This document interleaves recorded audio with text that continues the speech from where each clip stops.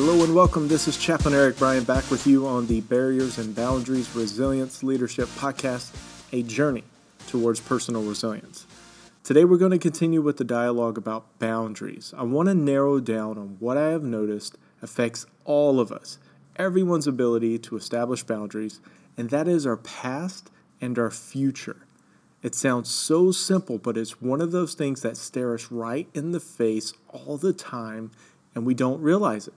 Trust me, I am just as guilty of dwelling on thoughts about my past as much as I have daydreamed about a future life, and it's not because I don't enjoy where I'm at. I do, I really do. It's a natural, healthy thing to reflect, and it's a natural, healthy thing to plan for your future. Just like with anything, it can be healthy or unhealthy.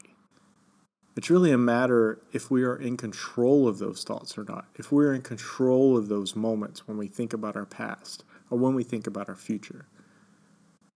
Whether officially as a chaplain or just as EB with no official title or anything, there have literally been thousands of conversations where someone was struggling with something from their past, maybe experiencing remorse or regret or something along the lines of wishing there was a choice that was made differently.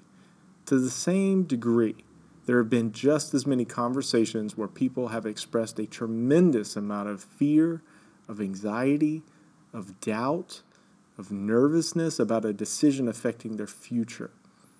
It really takes effort to work through those moments if you are going to be present. What I want to suggest is to really consider what those moments and emotions you are dwelling on are trying to tell you. There are, unfortunately, valleys you walk through that are dark and scary and hard to discern. Anxiety itself is like being blindfolded in a room that you've never been in before, and you're trying to find the exit to escape. So being present, like your purpose, is another great boundary. It's a great way to stay grounded. How about this?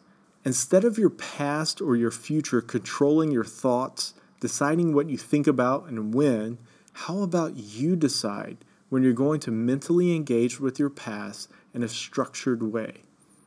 How about you decide when you're going to spend some time thinking about your future in a way that forces you to stay connected to your present? Both your past and your future can really contribute and provide a structured boundary for you to stay present.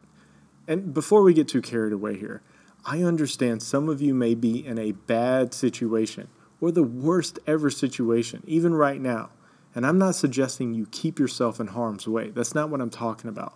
What I mean by being present as a boundary is having the presence of mind that although we may be suffering through, let's say, the death of a family member, a parent, a child, a close friend, or even grieving other life moments like you just lost your job or you just moved to a new job and you really miss your old one.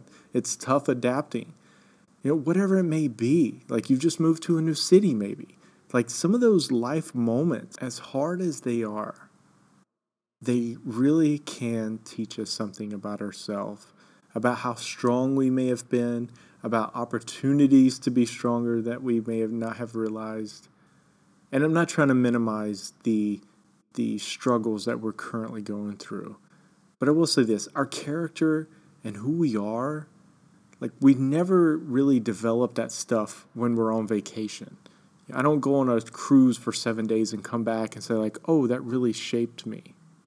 That's why grief is so important.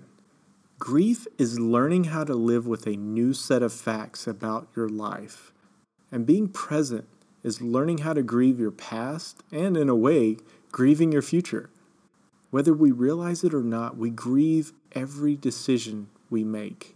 The majority of our decisions, we get to that place of acceptance as soon as we make the decision. But what about the choices in our past or for our future that have major impact on us? What's interesting to me is how present we have to be to understand its impact. And that's why it's a boundary. It's not getting in our way, but rather shaping the path for us to walk along. So with that, I present today's reflection question. How do you maintain being present each day? How does the ability to sustain presence of mind impact living through challenges? I think this is going to be an interesting day reflecting on these, because these are really going to drive home how important it is to be aware, to be present, and just really learning how to grieve those decisions that we've made, good or bad.